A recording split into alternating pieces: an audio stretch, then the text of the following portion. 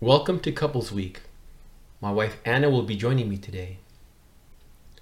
This is a Deacon 5 reflection for February 17th, 2022, Thursday of the 6th week of Ordinary Time.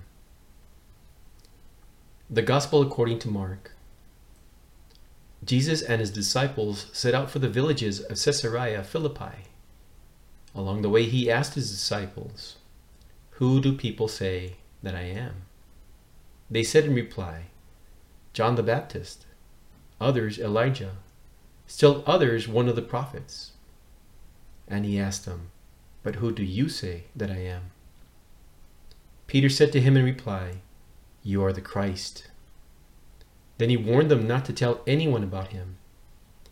He began to teach them that the Son of Man must suffer greatly and be rejected by the elders, the chief priests and the scribes, and be killed and rise after 3 days. He spoke this openly. Then Peter took him aside and began to rebuke him. At this, he turned around and, looking at his disciples, rebuked Peter and said, "Get behind me, Satan. You are thinking not as God does, but as human beings do." Reflection. I remember the time leading up to and the first few months of married life. I looked forward to many carefree, romantic days where we ate, slept, and did what newlyweds do. Then slowly but surely, we started our family, bought our first car, and entered the responsible, working, raising children, and paying bills part of our life. Along the way, we faced little, big, and enormous challenges that tested our commitment to each other and our family. I did not realize it would be this hard. I thought, what happened to the carefree dreams I had? When faced with the greatest trials, a voice would whisper in my ear, "Walk away, run, it shouldn't be like this." I would have to dig deep for the courage to say, "Get behind me, Satan," and rebuke the voice trying to lead me to despair. I also had dreams, goals, and expectations for our first few years of marriage. I was in my senior year of college and was pregnant with our first child and was in the hospital twice. I was so close to graduating, but did not. What was a part-time job became full-time, and I never went back to school. Sometimes our dreams aren't fulfilled and our life takes a detour.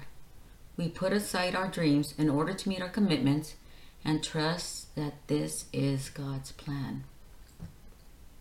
At this point in Mark's Gospel, Jesus does two things. He reveals, after some confusion and with the help of Peter, that he is the Messiah, and he would suffer a fate that none expected. But he knew that his mission led him to Jerusalem and to a brutal death. However, that was the road necessary to resurrection and salvation. What would be difficult was convincing his closest friends this was necessary so he could become the way. In our sacrament of marriage, we too know the way. At times there is great suffering, even death in various forms.